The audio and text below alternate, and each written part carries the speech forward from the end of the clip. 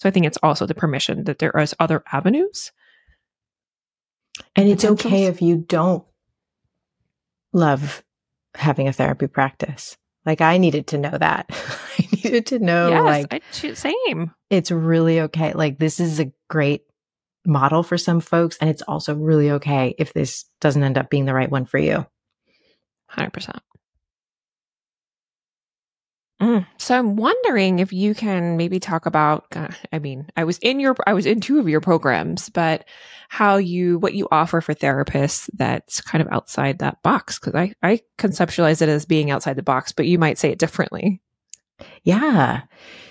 So the way that I help people is to figure out one experiment to run that's outside of a private practice. And so the container for doing that is helping folks figure out what is a pilot program that they could run with a particular niche, serving some people that they're really excited about, and creating something high quality. This is the Finding Joy After Burnout podcast, a podcast for therapists and mental health professionals. Together, we unravel burnout and find our road back to joy. Here's your host, Dr. Jen Blanchett.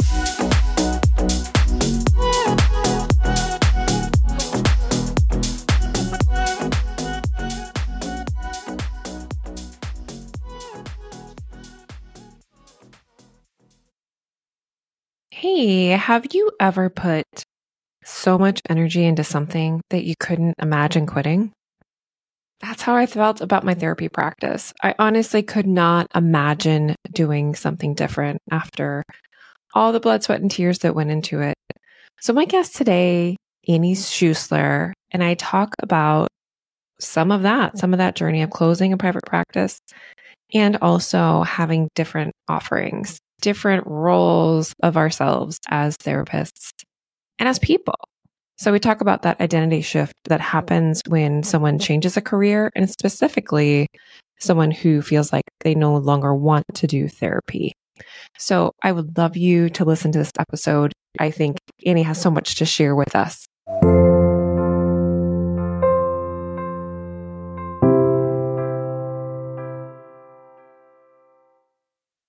Hey, therapist. I wanted to let you know about a free resource that I've developed for you. Introducing the Before You Quit guide. This is the free resource I wish I had when I was in the throes of burnout. So it's going to include focused journal prompts on areas of struggle and burnout in clinical practice, identification of depleting experiences in your practice and in your life, and then we'll hopefully identify some actionable items for change if you're feeling depleted in your role. Please give yourself the gift of slowing down and assessing what's really going on with your career turmoil as a therapist. I know it can be confusing, isolating, and totally overwhelming. So grab your freebie, and then the link for that is in the show notes.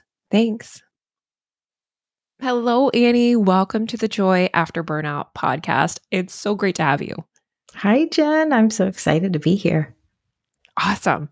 Yeah. So typically on my podcast, I'm asking folks, what is your burnout story?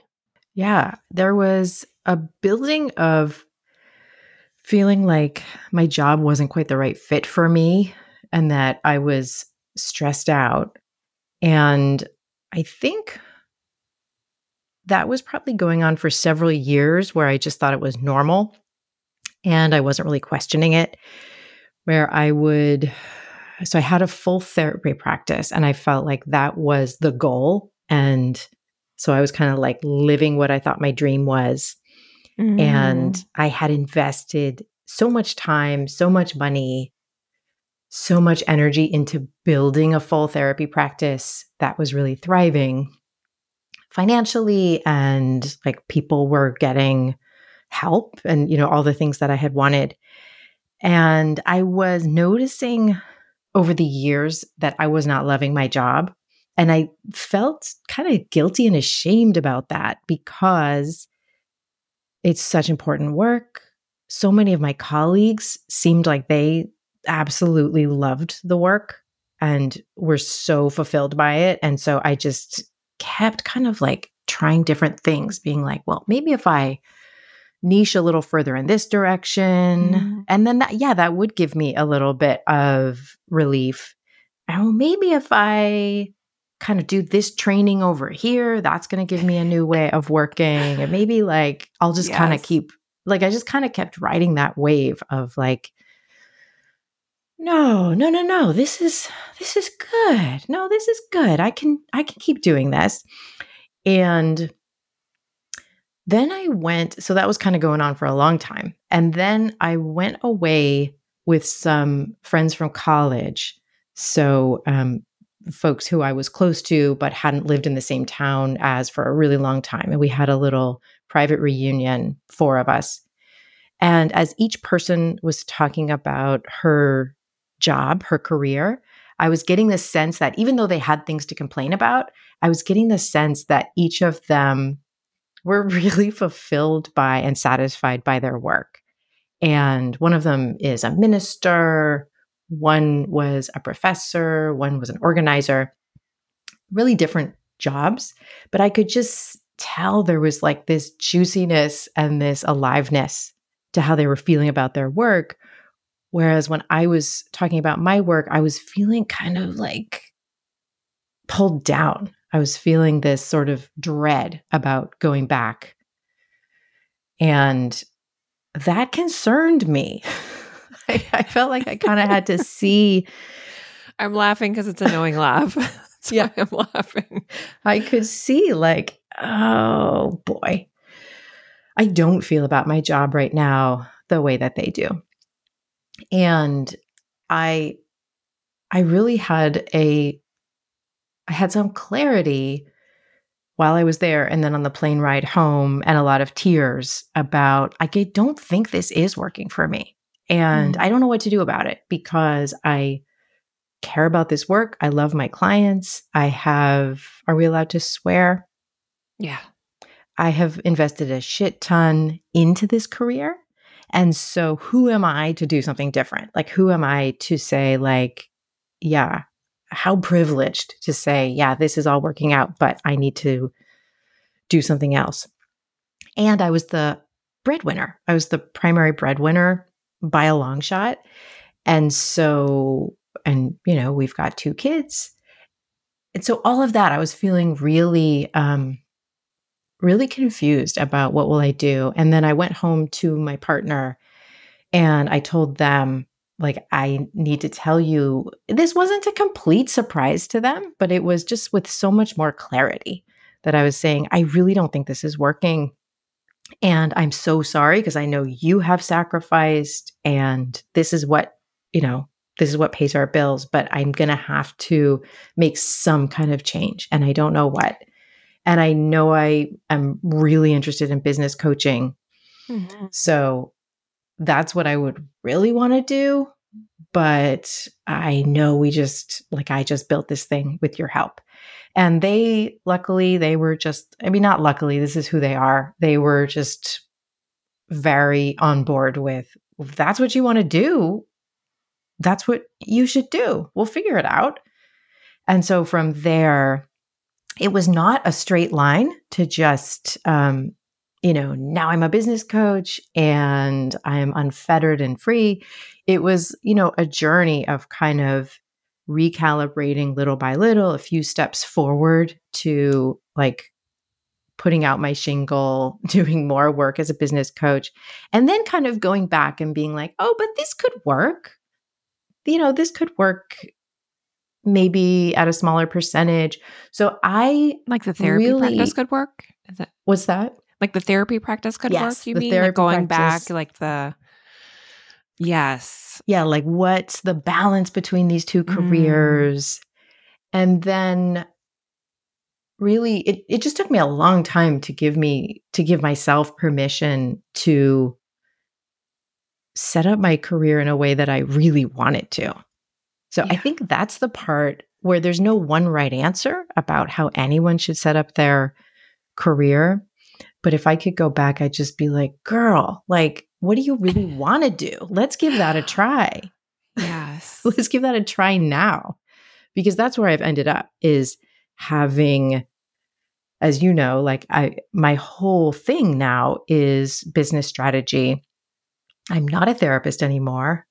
And I still really value all of those years. Like I was a therapist for 20 years. I really value that training, that experience, those relationships. And I just, I do feel like I could have given myself permission a bit faster to make that Yeah. whole transition. I'm curious about, and maybe you probably have some great insights. I do as well from personally quitting my role as a therapist recently. But why do you think therapists struggle so much with that, giving themselves permission if it's not something they feel like they either want to do, if it fits with their personality? Mm-hmm. But I find that that decision-making process is so protracted for us. Yeah. I think part of it is sunk cost fallacy. Like just simply like adding up, even if we're not doing it consciously, we're kind of adding up the years and adding up the money and the investment of what we've put into that career as it was. So I know that was for me, it was looking at, okay, I got Gottman certified. I know how much that cost. I went to, grad school. I know how much that cost. I put all these years into my internship, unpaid or barely paid. I know how much that cost. And like looking at all of it and then thinking, well, that's already sunk. So I have to just stay with that investment. Yeah. Which doesn't actually make any sense. Like we have this bias towards whatever we've already invested in, we're going to lose the value if we don't stick with it. And really that's cost is sunk. Like that's over no matter what direction we go in next. But I think maybe because becoming a therapist, it does take a big investment up front of time and or money and definitely tons of energy and love. It's hard to walk away. And then I think there's this identity piece too of like, it took me a long time when I was both a business strategist and a therapist. It took me a long time to start introducing myself as a business strategist or business coach. Up until really, I think I let go of my license. And my therapy practice was just a teeny tiny portion of my income or my time. I would still introduce myself as a therapist because people knew what that was most of the time. Yeah. And it was an identity that I could kind of slot myself into and that I was proud of. So I think that can be hard to turn away from. And then I think we tend, maybe, tell me if you agree with this, Jen. Like, I think we tend to be pretty sensitive, caring people. And so moving away from an identity and a label that is so clearly like a caring profession, I think is hard for some of us. Yeah. Yeah. I think all of that, certainly the identity as a therapist just is, I think it's almost, there's a reverence to it for me and for many therapists. Like, I am a therapist. I do therapy. I think of this example of going to my physical therapist because, I play tennis and I often go to PT. And my PT was telling me, I have this client and they tell me they're going to their real therapist later in the week. Ouch. And he didn't really take that negatively. It was like, you're the real therapist. I'm some other kind of therapist. But I think it speaks more to like the reverence in that when we think of therapy in many ways, we think of mental health therapy, we think of counseling, we think of that relationship. And not to minimize the work of other wonderful qualified professionals that are doing great work because they are equally as important and valued, of course. But I think sometimes there is that identity that we have as therapists that's hard to shift. And, I almost liken it sometimes to, spiritual ministers or something like that who had, either they're some kind of spiritual minister or pastor or priest, whatever. And that identity shift of that's not who I am anymore. And then who am I now? Because I have that, going back to the sunk cost fallacy, I've put so many chips in the boat. Yes. And if I abandon ship, I'm rudderless. And so I know for me, there was a lot of time spent just feeling like, what's now, and what do I even do? And I think it's trying to get us also out of the therapy paradigm, which is entrenched in so many things, medical model, patriarchy, so many things that I don't think don't fit into our work, but yet we're kind of asked to stay in that kind of box. So that was a long ramble. No, it wasn't. And I think also a therapy practice, like if we're thinking about like this, and this was a lot of my experience was being in private practice as a therapist, it's a really good business model. Like it works. And a lot of people can make a good living being a therapist in private practice. And so that's a good problem, that like it's sometimes hard to walk away from something that really people know what it is and it pays the bills, and without having to do a lot of the things that you've got to do as a business owner in other professions, you can get it going and make a good living as a therapist in private practice. So yeah, I think that can make it's a good problem, but it can make it hard for people to step away from. Yeah, I totally agree. And also, I think one thing I was thinking about is that those relationships to clients, almost feeling like I'm abandoning them in some ways, even though I knew that wasn't true, that I'm not meant to hold people for years necessarily. Maybe some other people have that calling. I don't have that calling. I don't feel like that's the type of therapist I was, but somehow I did it anyway, because I think in our training, you just have this artificial ending to every therapy relationship in your training. So, okay, you end a practica rotation, you end your internship, you end your postdoc. For me, I'm a psychologist, so you end your postdoctoral placement. And so every 1-ish years, you end a therapy relationship with that client. Whereas if you're long-term private practice, there's just like, it's very much like, where does it start? Where does it end? When should I discharge? And we all have that knowledge, that clinical knowledge of, okay, they're not meeting treatment progress, and I really should like stick to that treatment plan and going back to that. But it's different when you're holding humans through pain. Yeah. And that's more your focus versus, you're in that kind of educational mindset where everything is to the letter. Do you know what I mean? Absolutely. So then it's like, to close a therapy practice means, actually terminating with some people where it's like us initiating that. Yeah. Not because we have to.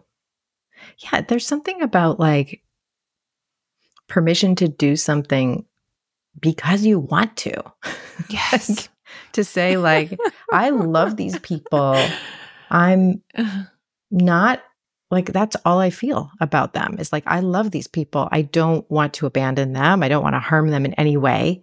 Right. And like, talking about my clients, and specifically the ones I had to end with at the very end when I was closing, it's like, there's nothing wrong here. There's nothing that I'm like, I gotta get out of here. But to say like, I'm going to close this because I want to, and because I like want, for me, in my case, I wanted just one business. I wanted things to be simpler. I didn't have any horror story to give anybody about why I was shutting it down.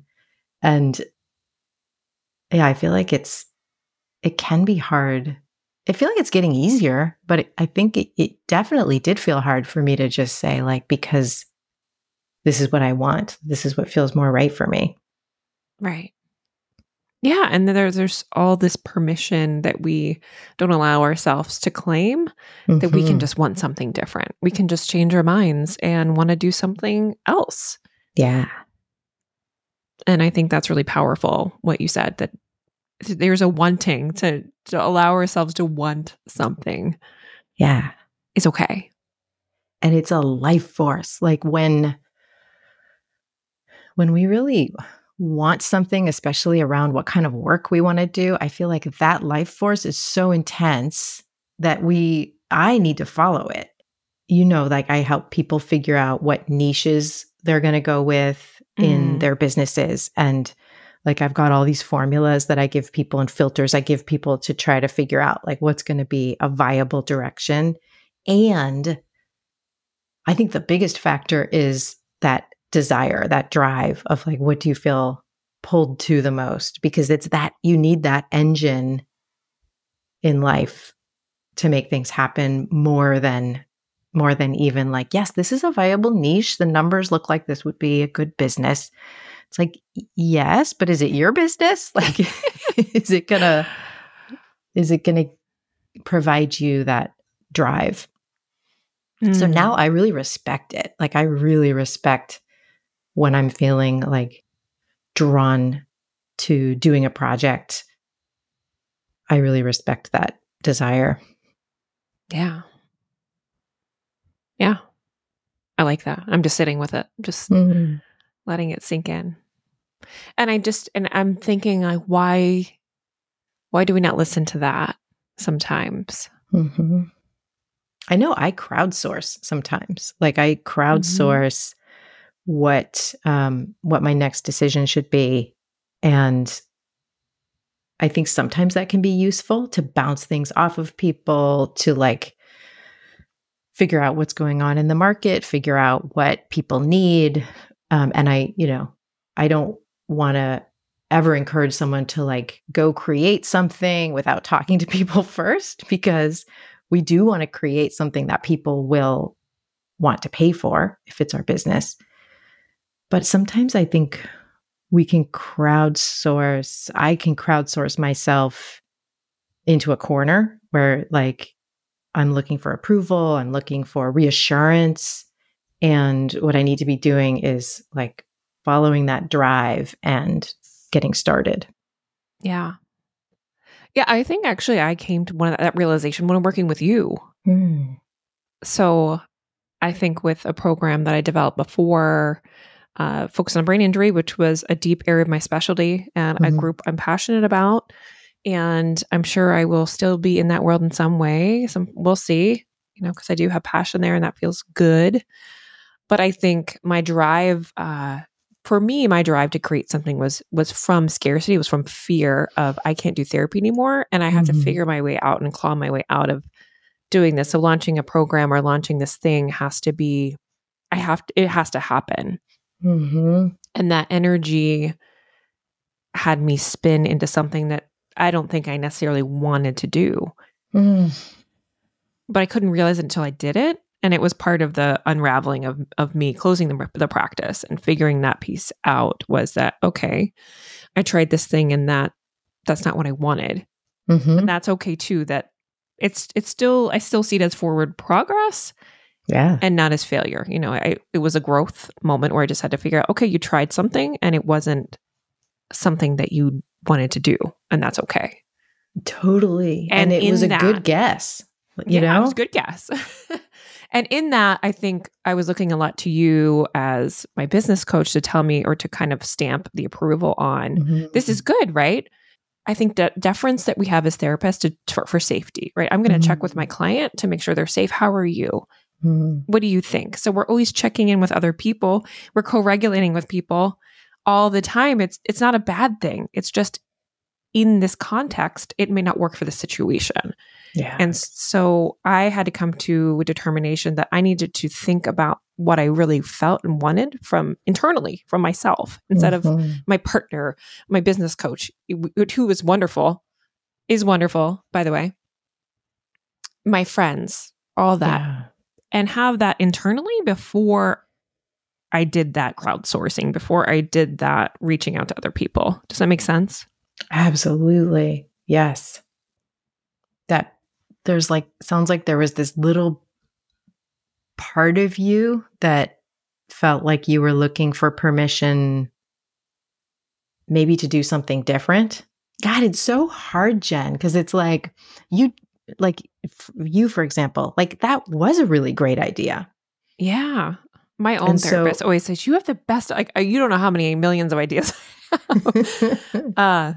But I do, I think I do have really great ideas, but yeah, does that fit when I'm in it? Does it feel yeah, good? And yeah. it didn't feel good when I was in it, I think. Mm-hmm. And that was the hard piece. That's what I was Mm-hmm. like, this is a really great idea. This is a really great thing, but it's not the thing I want Yeah. or I can do right now. I think when we're experimenting with a new niche or a new program or whatever it is, I think that needs to be a huge part of what the experiment is meant to show us. It's like we can look at what are the numbers telling us? Like, is this niche or is this program working? Am I getting interest? Are people, like signing up for my newsletter list or whatever?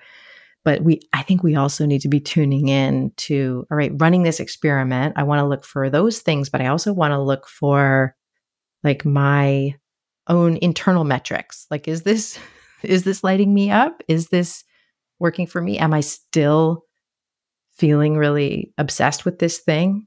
Yeah. Yes. And I think, your process actually really illuminated that. So your Mm. superpower exercise that we Mm. did, that was really helpful. And what I went back to is I worked in college counseling and I had a co-therapist, a very seasoned, wonderful senior therapist who I was a co-therapist with in that group. And each one of the members filled out cards about what they thought about you. And I went back to the cards Ooh. from that therapy group. And like in doing that exercise that you initiated, I know Mm-hmm. we're talking all about but I love your program. But anyway, I went back to that. And a lot of that experience was that I love to work in groups. I love Mm. to be able to do different things. Teaching is really important to me, which isn't Mm-hmm. much like therapy. So, I mean, I think also your temperament is super important and Yeah. knowing that what am I as a person, like what am I really kind of designed to do? Mm-hmm. Does that make Yeah. sense? It totally makes sense. I've been noticing in myself, there's certain things I'm good at that I don't like to do too much of. And so sometimes I got myself boxed into a corner, which is really different than what you just said. Because what you were just saying was like those things resonated with you. Like, yes, I love groups and I love teaching.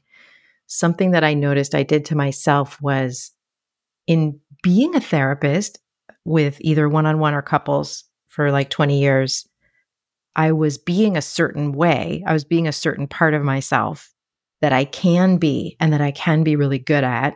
Yeah. And so then I was getting that reflected back to me. Oh, you're so calm. Oh, you're so patient. Actually, I can be, but no, like I'm actually not that patient. And leaning into patience was using up my patience in a Well, it's way depleting that, that resource, right? So yeah, you have to like really, that's all the resource you have of patience that you're yeah, expending in the therapy room. yes. And that's all Whereas you had. I look at my spouse and they are patient. Like they are internally just essentially a patient person who like moves more slowly through the world and like Same with my listens. partner. Oh my gosh. Yeah.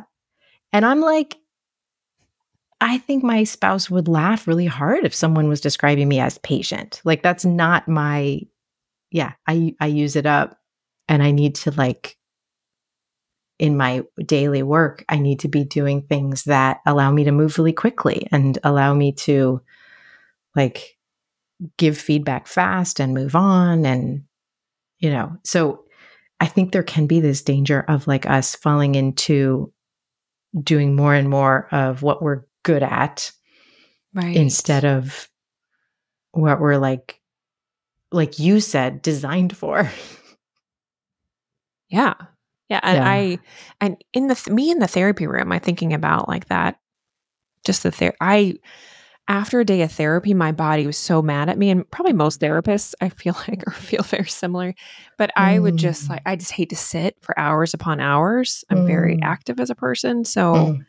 I want to go walk and I want to do other things. Um, and that's not really what a therapist work day is like. Mm-hmm. So, yeah, it's also thinking through that stuff. Like, how do I feel throughout my therapy day? Is Yes. this working for me? So, oh my gosh, so good. Yeah. And then there's like, I know that the way people are doing therapy is changing so much. Yeah. And so there may be, for some folks, a way to like genuinely step into a way of doing therapy that feels more life-giving, that feels more like it's how they're designed to work. And then for me, I know there was sort of this, like I was talking about earlier, this like, maybe if I try it this way, if I try it that way, as sort of an avoiding of actually this whole thing isn't really meant for me. Right. Yeah.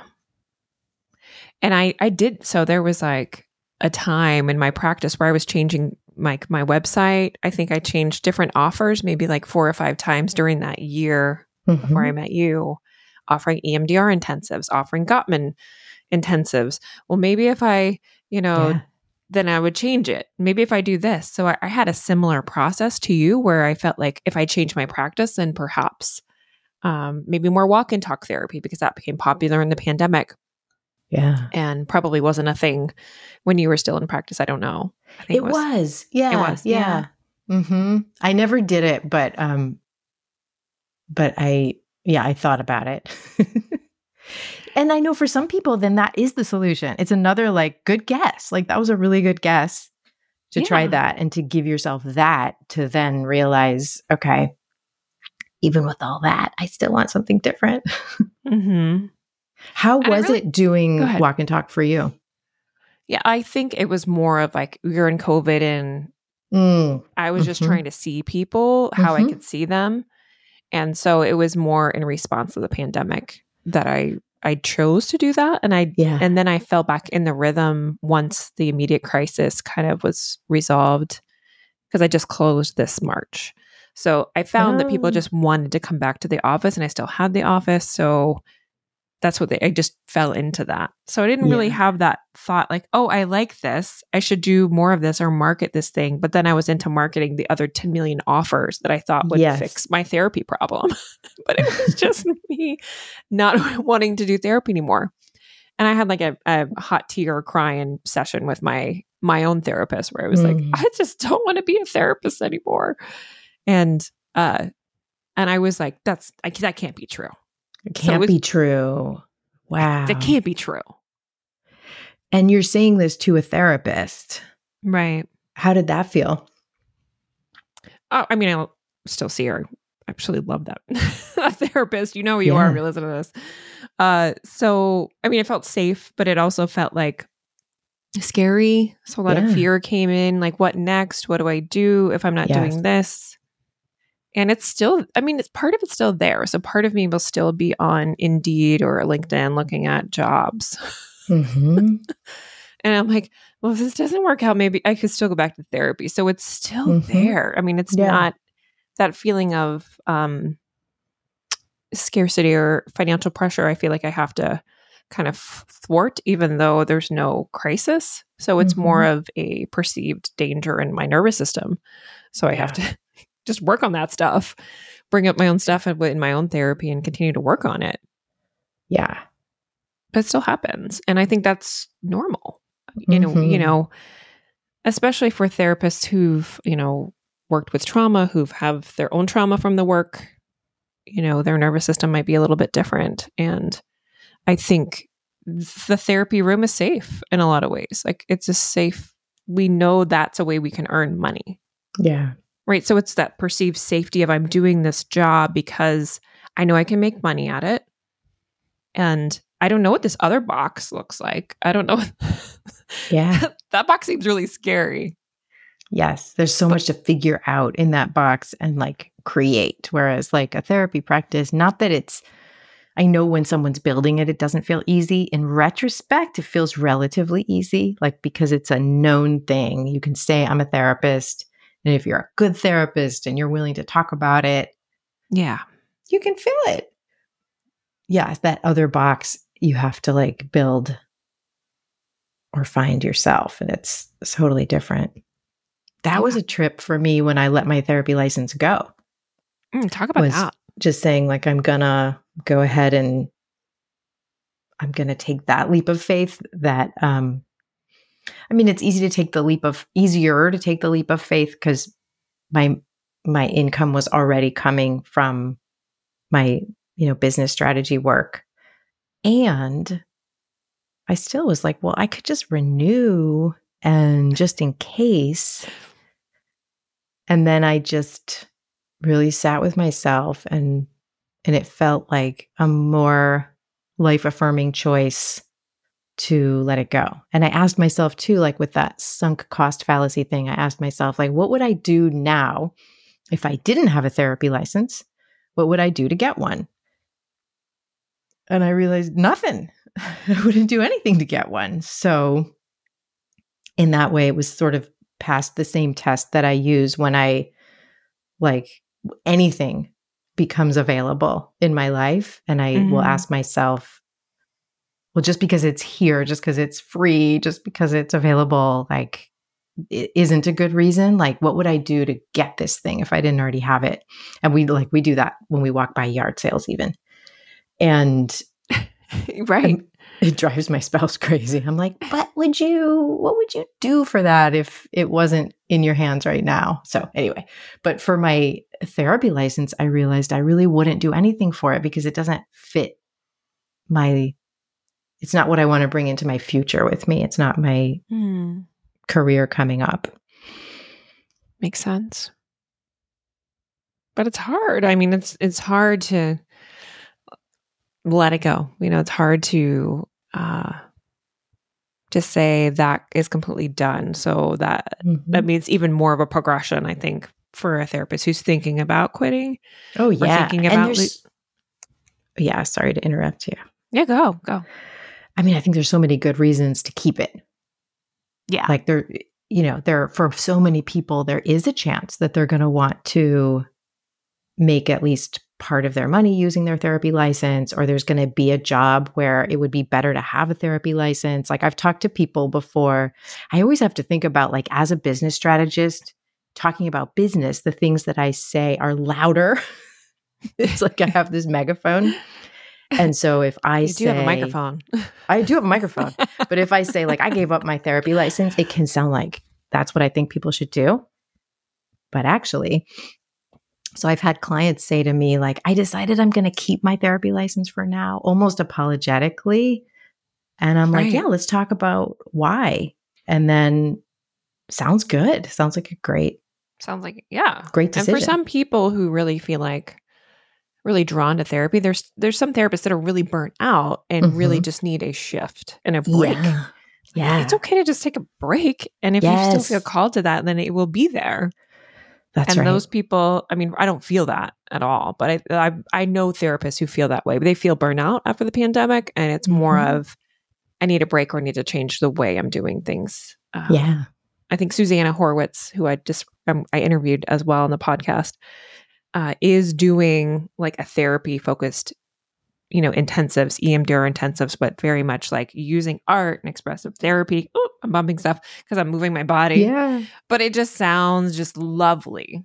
Yes. And wonderful. So, and I think they feel great, having that under their license. And that's a really great option and an example of a therapist who feels still drawn to the work. And it's not a bad thing. That's just what they feel called to do and their desire. I truly feel like for Susanna, it's their desire to do that. Absolutely. Yes. And like the therapy license is Susanna's tool instead of it's in charge. It's like going to dictate what they do. Yeah. Yes, for sure. So I think there's multiple paths and journeys that therapists have. So there's not one way to do it. But there's also permission if you don't want to do it too, because no one really talks about this, I find. Yes. All the marketing out there, not your marketing, but there's a lot out there about like have $100,000 practice. And that's the only one way to kind of financially be more secure. And so I find that problematic especially for new therapists who think that's my only way to make money. That's my only way to do this. So I think it's also the permission that there is other avenues. And it's okay if you don't love having a therapy practice. Like I needed to know that. I needed to know same. It's really okay. Like this is a great model for some folks. And it's also really okay if this doesn't end up being the right one for you. 100%. So I'm wondering if you can maybe talk about, I was in two of your programs, but what you offer for therapists that's kind of outside that box. Cause I conceptualize it as being outside the box, but you might say it differently. Yeah.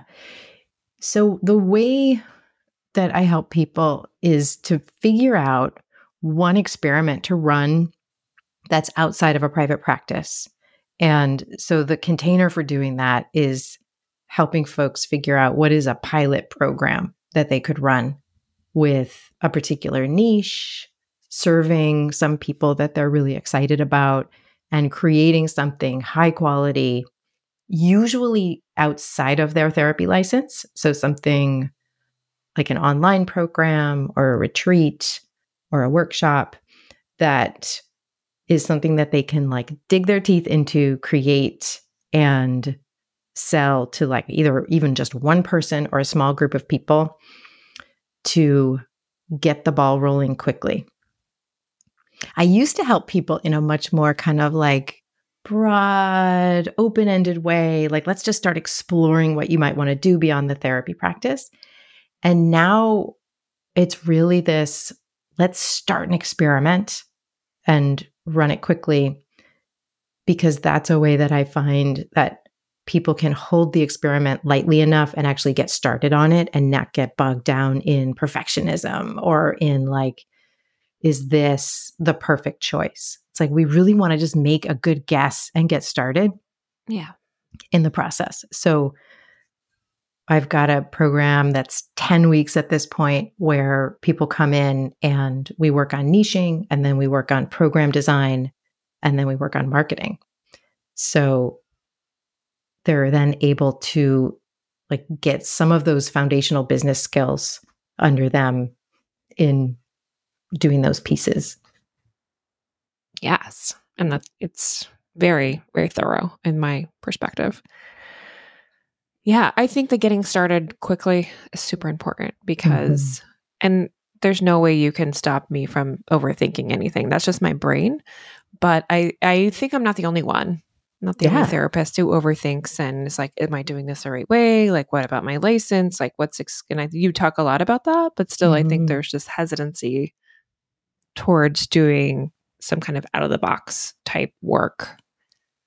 Absolutely. Yeah. And I think it's nice for people to be together in that, because everybody, I mean, not everybody, but most people are worried about those things. And we have an attorney come in and answer questions about like, what might this mean for your particular license? What's like a safer way to do this? What's your risk tolerance in, making these decisions? Yeah, absolutely. Yeah. I mean, I think in our training, we're just really taught what not to do all the time. Yes. Don't do that. And then don't do that. And don't do that. And don't do this. So what can I do? So I think for therapists, we're kind of rule followers, and it feels like, okay, like what happens if am I going to harm a client, or is someone going to be mad at me? I think there's a lot of fear there as well with thinking about different ideas. Yeah. So I think it's important to like do your due diligence, of course, but also again, permission that no one's going to come after you is important. Yeah. Yeah. And I think like it's so hard sometimes to let yourself find what the desire is when all of those like, but what if, what about my license? What am I allowed to do? Those are really good questions, but sometimes they come in too early and they don't really allow the desire to even express itself. Right. So yeah, the first few weeks of the container of Create Your Program are really like, we don't look at the how yet. We don't look at the legal stuff yet. We like start leaning into, why do you want to create this? and who do you want to create this for? And like really allowing that desire and that creativity to start coming up. Yeah. And I just think therapists are awesome people. I mean, I think if you think about what's sometimes out there for the people that you want to work for and what you can offer, I mean, your therapy skills are so good that the way you can deliver that, not trying to put like one over the other, but I'm just trying to magnify like the awesomeness of therapists, that we're often the best people and we're going to hold them in an ethical, responsible way. That's what I find of the therapists that I know. Yeah. And we're going to know when another kind of referral is needed. Yeah, and we're going to know like what to look for. Like if we have a program that isn't the right fit for somebody who comes our way, I feel like I'm still putting myself in this because I still have the training, even though I'm not a therapist anymore. It's like, we're going to know when we need to like recommend something else. And I think that's huge. So yeah, therapists, like we worry the most about like, is this ethical? Can I do this?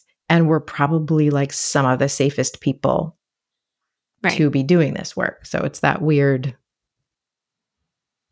thing that I so often find myself in those conversations with people. Yeah. I think some of the things that make us the best people to do this also make us not want to do it. Yes. The most afraid. Most afraid. So it just is, it's just part of the process. But on the other side, I think leaning into curiosity is hard when you're stuck in that fear and stuck in that burnout place. That's what that's why I'm working on more the burnout piece with therapists, because I think it's hard to be curious when your nervous system is in a state of fight or flight all the time, or when you're shut down. And so I think that piece is important for them to be able to get curious and figure out, oh yeah, like I could totally offer this fun program and do this thing with people. And, I just think our work can be so heavy, and having fun feels like that's not possible sometimes. Almost whispering it like, can I have fun doing this? Wow. Okay.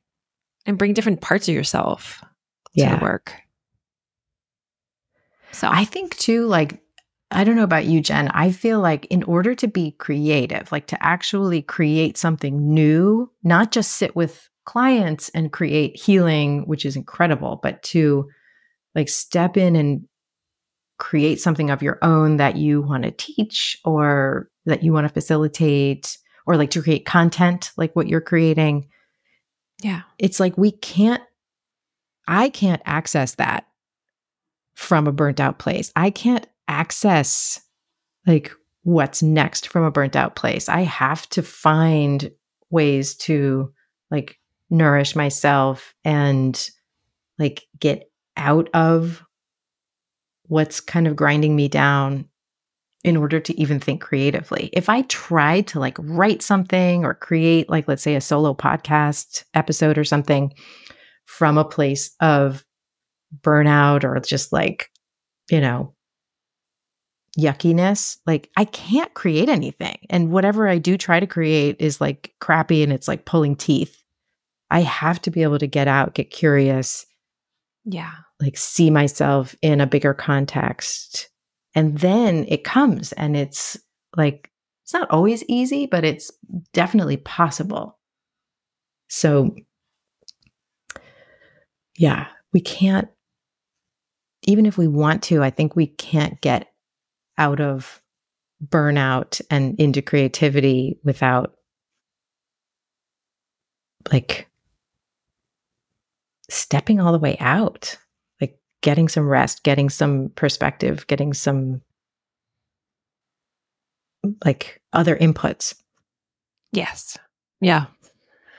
And I think it's hard to recognize that in yourself, that's like my body pretty much, for me, my body has to pretty much shut down. So I can be very cognitive. And so my body, has to pretty much get to the point where it's like, we are done. And I'm getting better at that now. But I think the pandemic was for many therapists, I think it was an abnormal, traumatic thing for all of us. right? And especially those of us who are practicing in the pandemic, to hold that while you're holding yourself, while you're, it's Yes. it was a unique situation. So that, I think I'll add that caveat for myself anyway. And I don't know if anybody else feels that way. So yeah, but that perspective, taking a break, and breaks feel great. It just really helps you to figure out. And I think the more I've been trying to work in this online business space or podcasting, because I had a podcast before, which I love podcasting, honestly. I just love being able to connect with people in this unique way. I think the more I'm finding out that, there is support, there is, I think, hope for something else. Mm-hmm. And I just want to share that. I think it's just like, I just want to keep sharing that, especially with therapists who do such important work. Mm-hmm. What do you find, like, do you find there's some kind of early sign when your body's starting to tell you it's needing to shut down?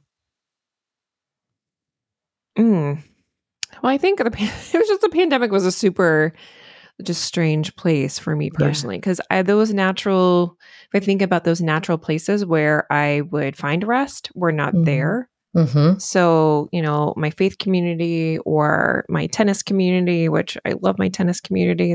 I love to play tennis. That's my kind of play outlet. I think those natural rhythms in my life were changed. Yeah. And so then, I felt like those places where I got those pockets of rest or renewal and de-stressing, even the rhythm of my kids being in preschool or school, that them going to school and me having like my time, that was not present. So again, it's also, I think, adding on that caregiver stress of having young children. Totally. At the time. So there was like a lot of layers, which make it hard for me to tease out. Yes. During that specific instance. But, a lot of times I think just not sleeping or pushing too hard. I mean, that's what I've noticed more now. Like when I feel like I'm pushing or I have to get this done. I mean, there's stretching for something and then there's overextending. And I feel like I'm learning more now, like, okay, if I'm sprinting to get something done, I need to have extended rest on the other end of that sprint. Like that's really important for my body to not continue to keep running without refueling. If we're just thinking of even like a food perspective, like what does our body need just from a fuel and output perspective? Yeah. So wasn't really a great answer. No, that's great. Yeah. Yeah. Well, I'm mindful of our time, that we probably should be wrapping up in the next couple of minutes here. But I thank you so much for coming on the podcast. How can people reach out if they want to learn more about how to get into your world? Well, thank you so much. And I love your questions. I love this project. I'm so excited that you're doing this.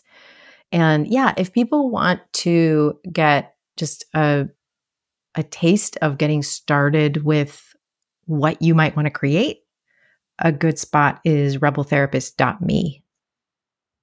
Awesome. I'm sure people will reach out and connect.